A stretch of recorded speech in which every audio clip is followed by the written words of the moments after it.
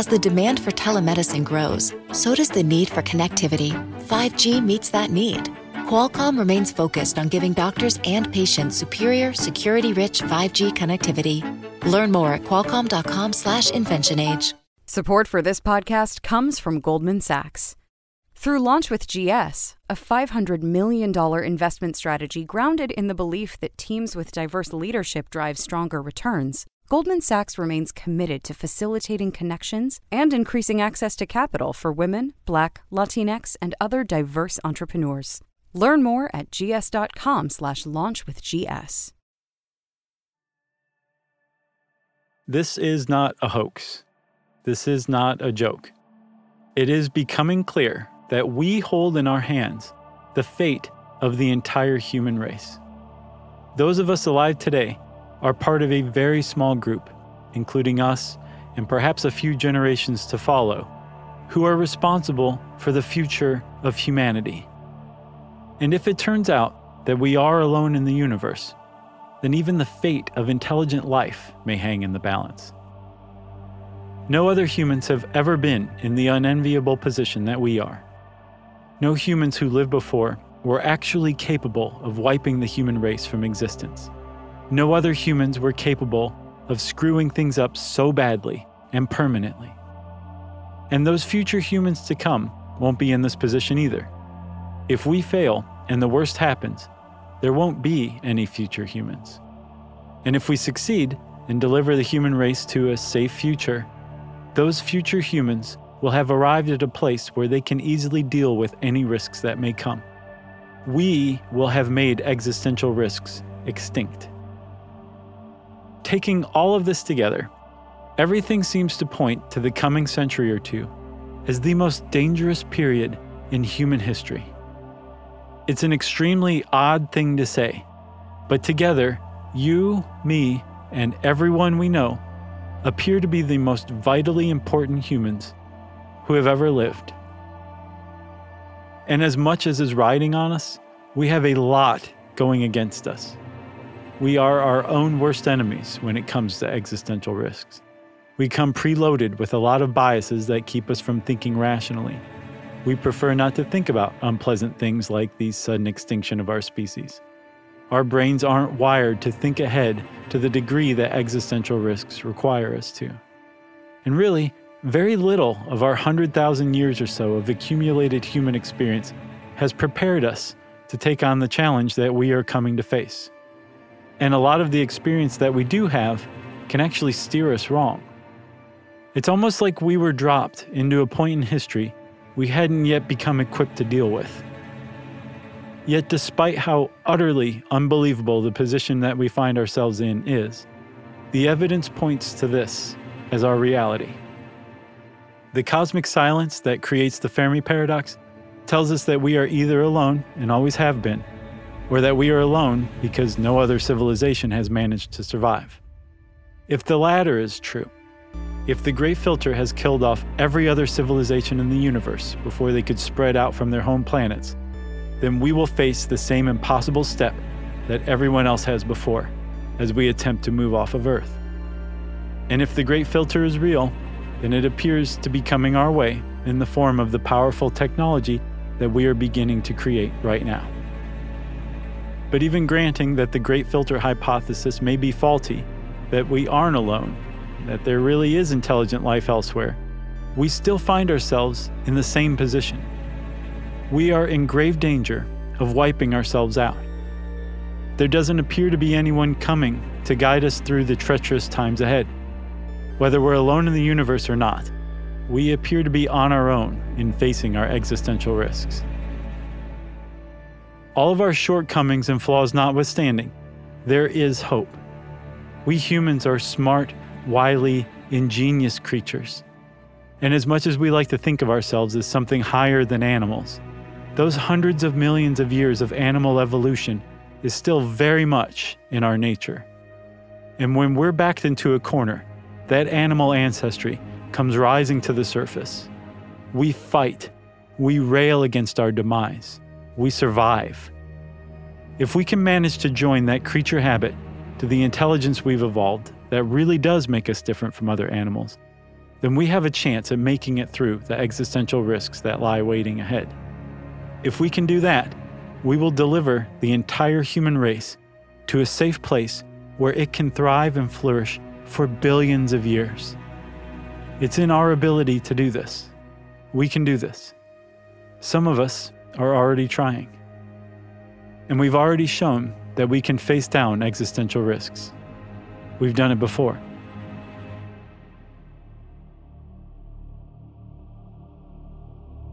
We encountered the first potential human-made existential risk we've ever faced in New Mexico, of all places.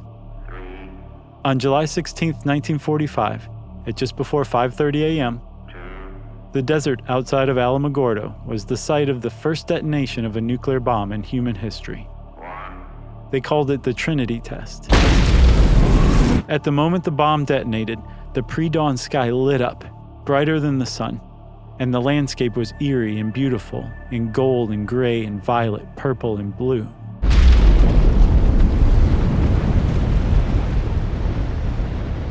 The explosion was so bright that one of the bomb's designers went blind for nearly half a minute from looking directly at it. By the blast site, the sandy ground instantly turned into a green glass of a type that had never existed on Earth before that moment. They called it Trinitite to mark the occasion, and then they buried it so no one would find it. On this day, at this moment, the world was brought into the atomic age, an age of paranoia among everyday people that the world could end at any moment. In less than a month, America would explode an atomic bomb over Hiroshima in Japan, and 65,000 people would die in an instant. Another 55,000 people would die from the bomb's effects over the next year. And 3 days after Hiroshima, America would drop a second bomb over Nagasaki, and another 50,000 people would die. But even before all of the death and destruction that America wreaked on Japan in August of 1945, even before the Trinity test that day in July, nuclear weapons became our first potential human-made existential threat when the scientists building the bomb wondered if it might accidentally ignite the atmosphere. Edward Teller was one of the leading physicists working on the Manhattan Project, the secret program to build America's first nuclear weapons. By chance, Teller was also one of the physicists that Enrico Fermi was having lunch with when Fermi asked, "Where is everybody?" and the Fermi paradox was born. Teller was also pivotal in the nuclear arms race that characterized the Cold War by pushing for America to create a massive nuclear arsenal. In 1942, 3 years before the Trinity test, Edward Teller raised the concern that perhaps the sudden release of energy that the bomb would dump into the air might also set off a chain reaction among the nitrogen atoms in the atmosphere, spreading the explosion from its source in New Mexico across the entirety of Earth. A catastrophe like that would burn the atmosphere completely off of our planet. And that would, of course, lead to the sudden and immediate extinction of virtually all life, humans included. Almost immediately, a disagreement over whether such a thing was even physically possible grew among the physicists on the project. Some, like Enrico Fermi, were positive that it was not possible. But others, like Teller and the future head of the project, J. Robert Oppenheimer, weren't so sure. Eventually, Oppenheimer mentioned the idea to Arthur H. Compton, who was the physicist that was the head of the project at the time. Compton found the idea grave enough to assign Teller and a few others to figure out just how serious the threat of accidentally burning off the atmosphere really was.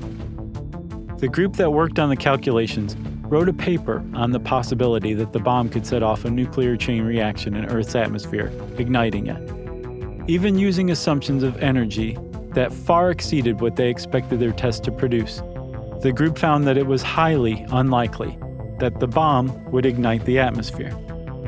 2 years later, when the bomb was ready, they detonated it. The morning of the Trinity test, Enrico Fermi took bets on whether the atmosphere would ignite after all. It is to his credit that Arthur Compton took the possibility of the nuclear test igniting the atmosphere seriously. The scientists and military people working on the secret atomic bomb project had every incentive to keep pushing forward at any cost. At the time, it was widely believed that Hitler and the Third Reich were closing in on creating an atomic bomb of their own. And when they completed it, they would surely savagely unleash it across Europe, Africa, the Pacific, and eventually the United States. In 1942, when the idea the bomb might ignite the atmosphere was first raised, it was far from clear who would be left standing when the Second World War was over. And yet, Compton decided that the potential existential threat the nuclear test may pose would be the worst of any possible outcomes. He didn't call it an existential threat, but he knew one when he saw one, even the first one. Better to accept the slavery of the Nazis than to run the chance of drawing the final curtain on mankind, Compton said in an interview with the writer Pearl Buck years after the test in 1959. And so it would appear that the first human-made existential risk we ever faced was handled just about perfectly. But there's still a lot left to unpack here. Buck reported that Compton had drawn a line in the sand, as it were. He established a threshold of acceptable risk. He told the physicists working under him that if there was a greater than a 3 in a million chance the bomb would ignite the Earth's atmosphere, they wouldn't go through with testing it. It's not entirely clear what Compton based that threshold on. It's not even clear if the threshold was a 3 in a million chance or a 1 in a million. And some of the Manhattan Project physicists later protested that there wasn't any chance, that either Compton had misspoken or Buck had misunderstood.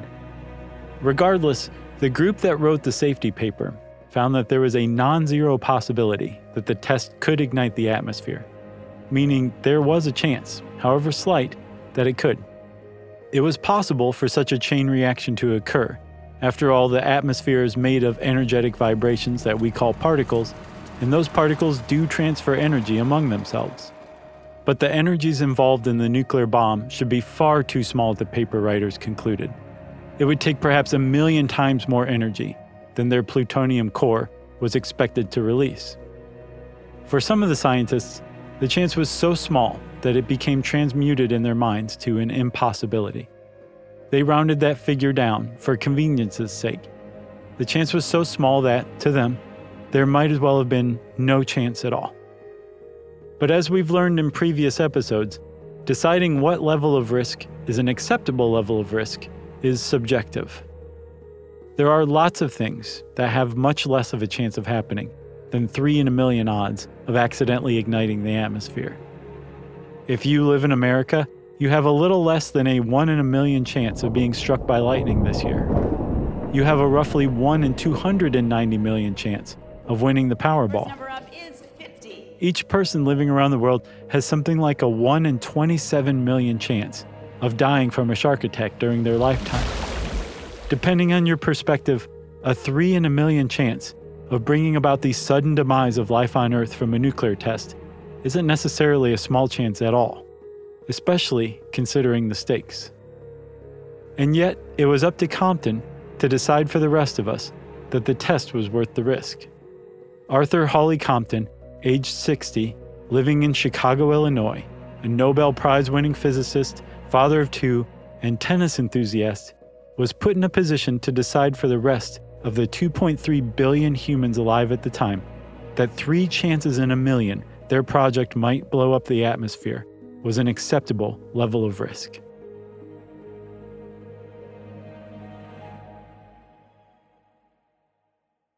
The idea that a single person can make a decision that affects the entire world is a hallmark of existential risks. Not only the existential risk poses a threat, but the very fact that a single human being is making the decision, with all of their biases and flaws and stresses, puts us all at risk as well. There were a number of different pressure points that the people involved in the Manhattan Project would have felt, pushing them toward the decision to carry out the test. There were the Nazis, for one, and the pressure from the US military to save the world from the Nazis. Their careers and reputations were at stake. There was also the allure of a scientific challenge. No one had ever done what the people working on the Manhattan Project did. Up to the moment of the Trinity test, no one was entirely sure that a nuclear explosion was even possible. Consciously or not, these things influence the decisions of the people working on the project. This is not to say that there was any cavalier disregard for the safety of humanity. They took the time to study the issue rather than just brushing it off as impossible after all. But the point is that just a handful of people working in secret were responsible for making that momentous decision. And those people were only human. It's also worth pointing out that a lot of the science that the safety paper writers used was very new at the time. The nuclear theory they were working off of was less than 40 years old. The data they had on fission reactions was less than 20 years old. And the first sustained nuclear fission reaction wasn't carried out until 1942, when Fermi held the first test on that squash court at the University of Chicago. And don't forget, there had never been a nuclear explosion on Earth before. All of that newness, by the way, showed up during the Trinity test, when the bomb produced an explosive force about 4 times larger than what the project scientists had expected. All of this is to say that the data and understanding of what they were attempting with the Trinity test was still young enough that they could have gotten it wrong. And we find ourselves in that same situation today. We see it in the types of experiments that are carried out in particle colliders and biosafety labs around the world. We see it in the endless release of self-improving neural nets. Our understanding of the unprecedented risks these things pose is lacking to a dangerous degree. Depending on how the chances of a risk changes, the threat it poses can get larger or smaller. But really, the reality of the threat stays the same. It's our awareness of it that changes. Awareness is the way we will survive the coming existential threats.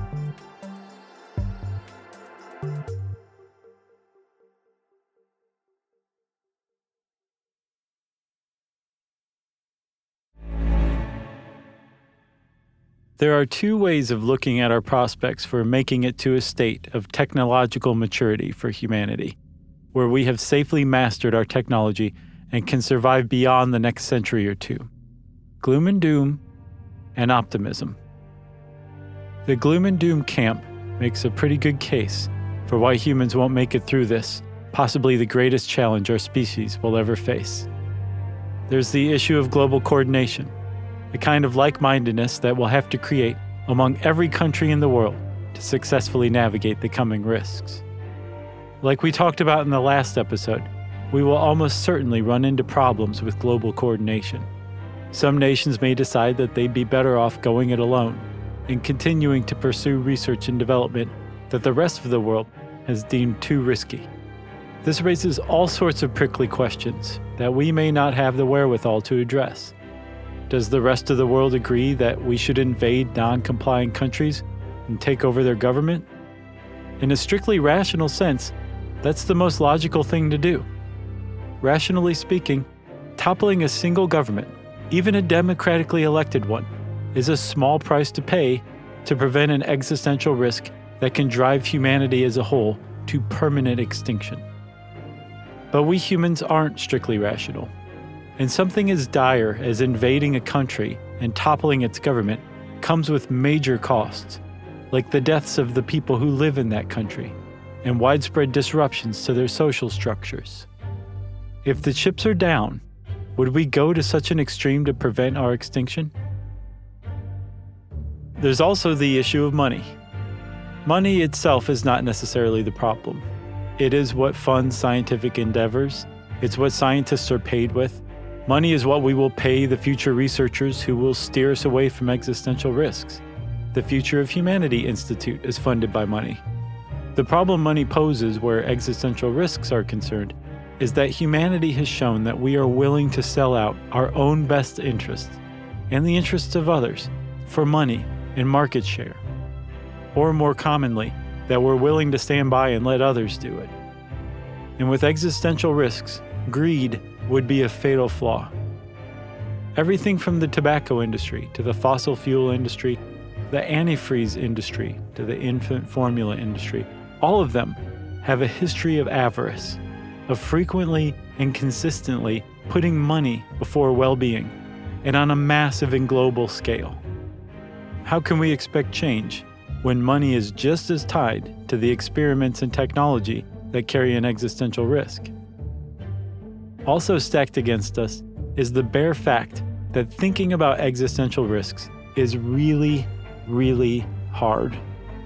Analyzing existential threats demands that we trace all of the possible outcomes that thread from any action we might take and look for unconsidered dangers lurking there.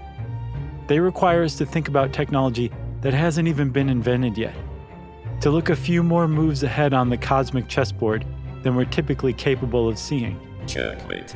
To put it mildly, we're not really equipped to easily think about existential risks at this point.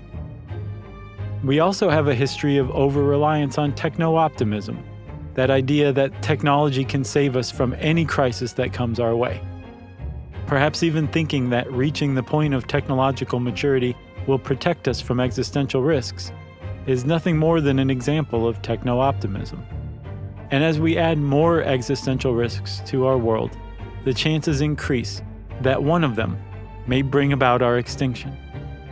It's easy to forget since it's a new way of living for us, but the technology we're developing is powerful enough and the world is connected enough that all it will take is one single existential catastrophe to permanently end humanity.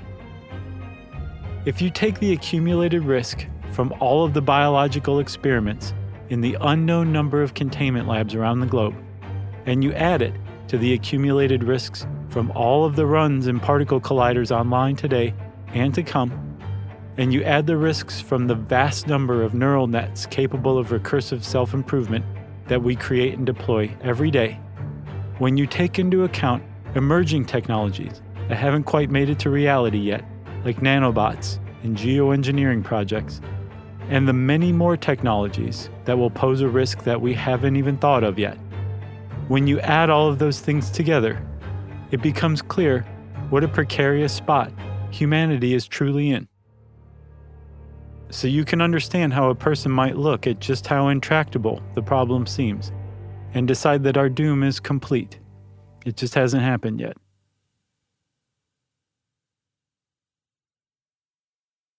I think we can be a bit more optimistic than that. This is Toby Ord again, one of the earliest members of the Future of Humanity Institute. Yeah, I think that this is actually a clear and obvious enough idea that people will wake up to it and embrace it much more slowly than we should. But I think that we will realize that this is a central moral issue of our time and rise to the challenge. But to begin to rise to the challenge, we need to talk about existential risks seriously. The way that anything changes, the way an idea or an issue comes to be debated and its merits examined, is that people start talking about it. If this series has had any impact on you, and if you have, like I have, come to believe that humanity is facing threats to our existence that are unprecedented, with consequences that on the whole we are dangerously ignorant of, then it is imperative that we start talking about those things. You can start reading the articles and papers that are already being written about them. Start following people on social media who are already talking about existential risks, like David Pierce and Eliezer Yudkowsky and Sebastian Farquhar. Start asking questions about existential risks from the people we elect to represent us. I think we often feel that the powers that be must already have these things in hand.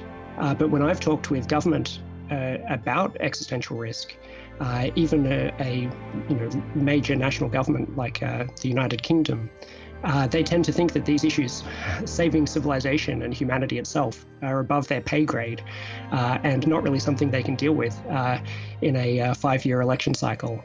But then it turns out there's no one else above them dealing with them either. So I think that there's more of a threat from complacency in thinking that someone must have this managed. In a rational world, someone would. It's up to the rest of us then to start a movement. The idea of a movement to get humanity to pay attention to existential risks sounds amorphous and far off. But we've founded movements on far-off ideas before. If enough people start talking, others will listen. Just a handful of books got the environmental movement started, like the ones written by the Club of Rome and Paul Ehrlich, but especially Rachel Carson's 1962 book, Silent Spring, which warned of the widespread ecological destruction from the pesticide DDT. Carson's book is credited with showing the public how fragile the ecosystems of the natural world can be and how much of an effect we humans have on them. Awareness of things like fertilizer runoff, deforestation, indicator species, concepts that you can find being taught in middle schools today, were unheard of at the beginning of the 1960s. Most people just didn't think about things like that. But when the environmental movement began to gain steam, awareness of environmental issues started to spread. Within a decade of Silent Spring's release, nations around the world started opening government agencies that were responsible for defending the environment. The world went from ignorance about environmental issues to establishing policy agencies in less than 10 years. And I think that we could do some of that, and it really shows that it is possible to take something which is not really part of common sense morality, and then within a generation, children are being raised everywhere with this as part of just the background of beliefs about ethics that they live with. So I really think that we could achieve that. There is much work to be done with environmental policy, that is definitely granted, but we are working on it. Nations around the world, on their own and together, are spending money to pay scientists and researchers to study environmental issues, come up with an up-to-the-moment understanding of them, and establish best practices of how to protect Earth from ourselves. The trouble comes when we decide not to listen to the scientists that we've asked to study these problems. Existential risks call for this same kind of initiative. We have to establish a foundation, provide a beginning that others to follow can build upon. Just like Eric Drexler posed the rather unpopular Grey Goose scenario regarding nanobot design, just like Eliezer Yudkowsky and Nick Bostrom identified that AI should have friendliness designed into it, just like others have raised the alarm about risks from biotech and physics, if we examine the problems we face, we can understand the risks that they pose. And if we understand the risks that they pose, then we can make an informed decision about whether they're worth pursuing. The scientists working on the Manhattan Project did the same thing when they took the possibility seriously that they might accidentally ignite the atmosphere. So they investigated the problem to see if they would. We don't at this point have a clue as to what the possible outcomes for our future technology may be. And trying to guess at something like that today would be like guessing back in the 1950s about what effects clear-cutting old-growth forests in the Amazon basin would have on global cloud formation. It's just too arcane a question for a time when we don't have enough of the information we need to respond in any kind of informed way. We don't even know all of the questions to ask at this point. But it's up to us alive now to start figuring out what those questions are. Working on spaceflight is another good example of where we can start. Among people who study existential risks, it is largely agreed on that we should begin working on a project to get humanity off of Earth and into space as soon as possible. Working on space colonization does a couple of things that benefit humanity. First, it gets a few of our eggs out of the single basket of Earth. So should an existential risk befall our planet, there will still be humans living elsewhere to carry on. And second, the sooner we get ourselves into space, the larger our cosmic endowment will be. One of the things we found from studying the universe is that it appears to be expanding outward and apart. Over deep timescales, the kind of timescales we humans will hopefully live for, that could be an issue, because eventually all of the matter in the universe will spread out of our reach forever. So the sooner we get off Earth and out into the universe, the more of that material we will have for our use to do with whatever we can dream up.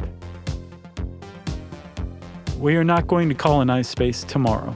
It may take us hundreds of years of effort, maybe longer. But that's exactly the point. A project that is so vital to our future shouldn't be put off because it seems far off. the best time to begin working on a space colonization program was 20 years ago. The second best time is today. We are working on getting to space, true. But there's a world of difference between the piecemeal efforts going on across Earth now and the kind of project we could come up with if we decided to put a coordinated global human effort behind spreading out into space. Imagine what we could achieve if humanity worked together on what would probably be our greatest human project. Imagine the effect that it would have on people across the globe if we worked together to get not a nation, not a hemisphere, but the human race itself into space. The same holds true with virtually every project for taking on existential risks. We should begin working on them as soon as possible to build a foundation for the future, and we should make tackling them a global effort.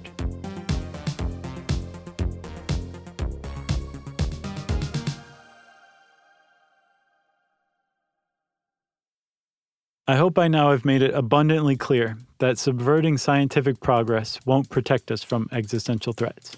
The opposite is true. We need a scientific understanding of the coming existential threats we face to get past them. The trick is making sure that science is done with the best interests of the human race in mind. It's not something we commonly think of ourselves as, but you and I and everyone else in the world is a stakeholder in science. And this is truer than ever before with the rise of existential threats, since the whole world can be affected by a single experiment now. In a 1975 article in the Bulletin of Atomic Scientists, physicist H.C. Dudley criticized Arthur Compton and the Manhattan Project for their decision that a 3 in a million chance was an acceptable risk for detonating the first nuclear bomb. They were all rolling dice for high stakes, and the rest of us did not even know we were sitting in the game, Dudley wrote. The same is true today. In making assumptions about whether cosmic rays make an acceptable model for proton collisions in the Large Hadron Collider, or that forcing a mutation that makes an extremely deadly virus easier to pass among humans is a good way forward in virology, those scientists are making decisions that have consequences that may affect all of us. So we should have a say in how science is done. Science is meant to further human understanding and to improve the human condition, not to further the prestige of a particular scientist's career. When those two things conflict, humanity should come first. But the say that the public has in how science is done has to be an informed say. No pitchforks and torches. This is why a movement that takes existential risks seriously requires trustworthy, skilled, trained scientists to make our say an informed one. We rely on them for that. Science isn't the enemy. If we abandon science, we are doomed.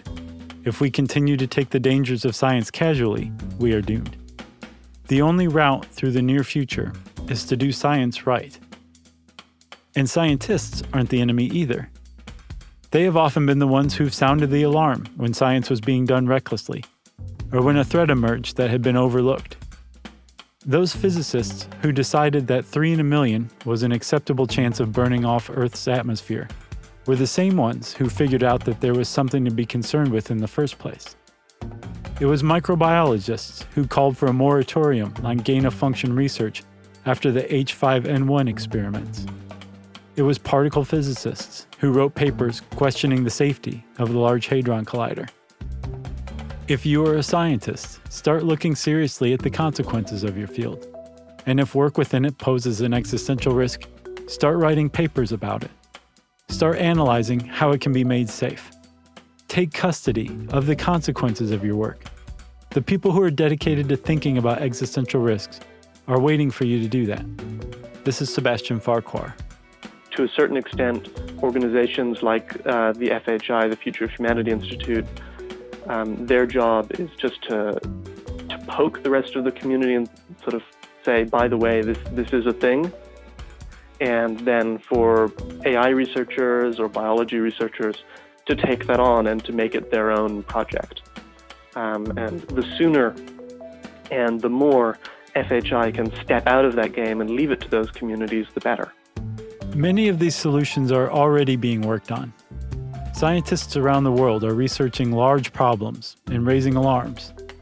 But since we have a limited amount of time, since we're racing the clock, we have to make sure that we don't waste time working on risks that seem big but don't qualify as genuine existential threats. And we can't tell one type from the other until we start studying them.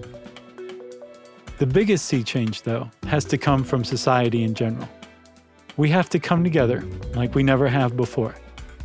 We have to put scientists in a position to understand existential risks, and we have to listen to what they come back and tell us.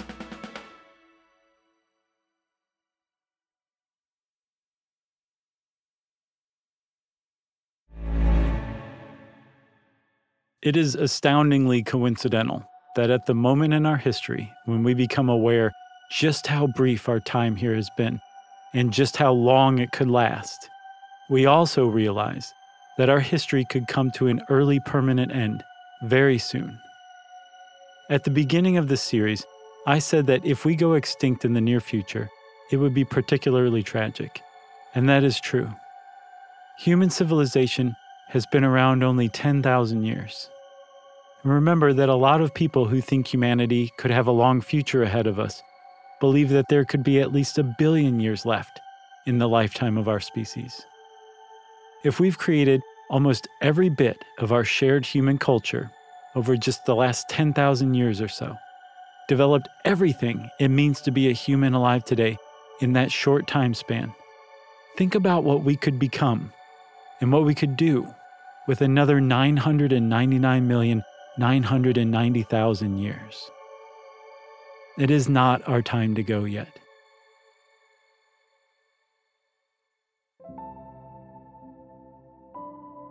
There is something we have to consider. The Great Filter has to this point been total.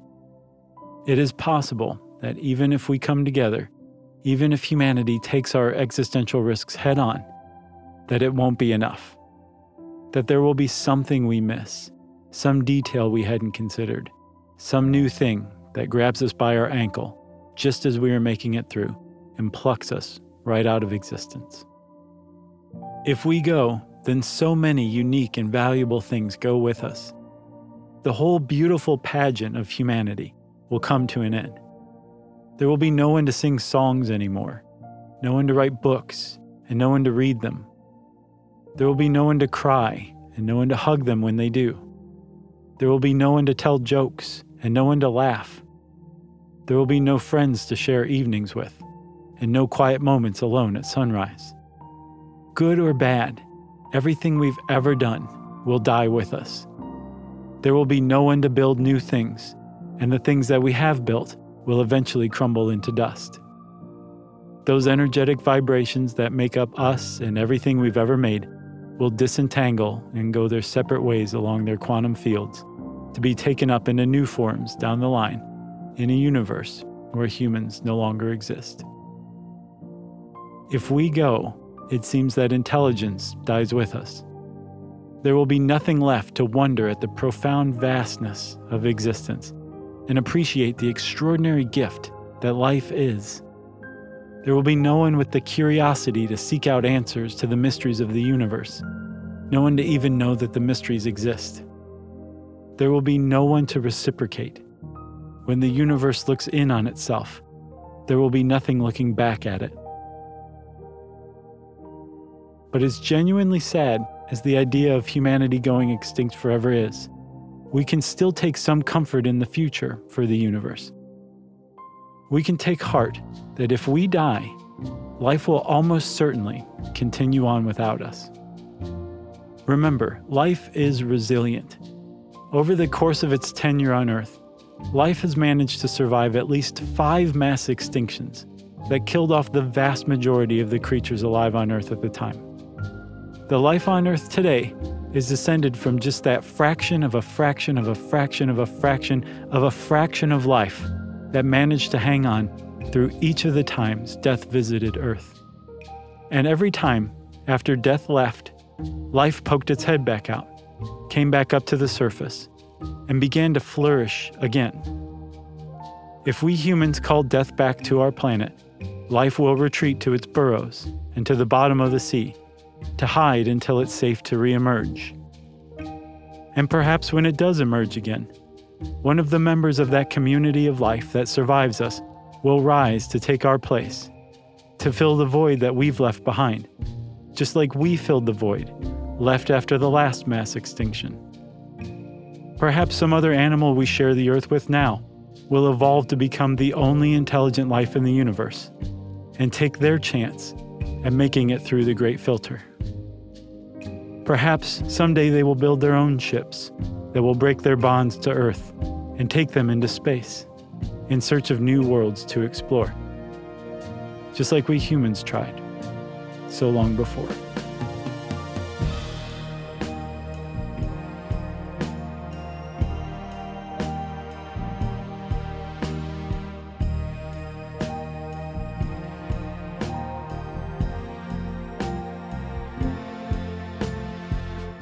The End of the World with Josh Clark is a production from HowStuffWorks and iHeartMedia.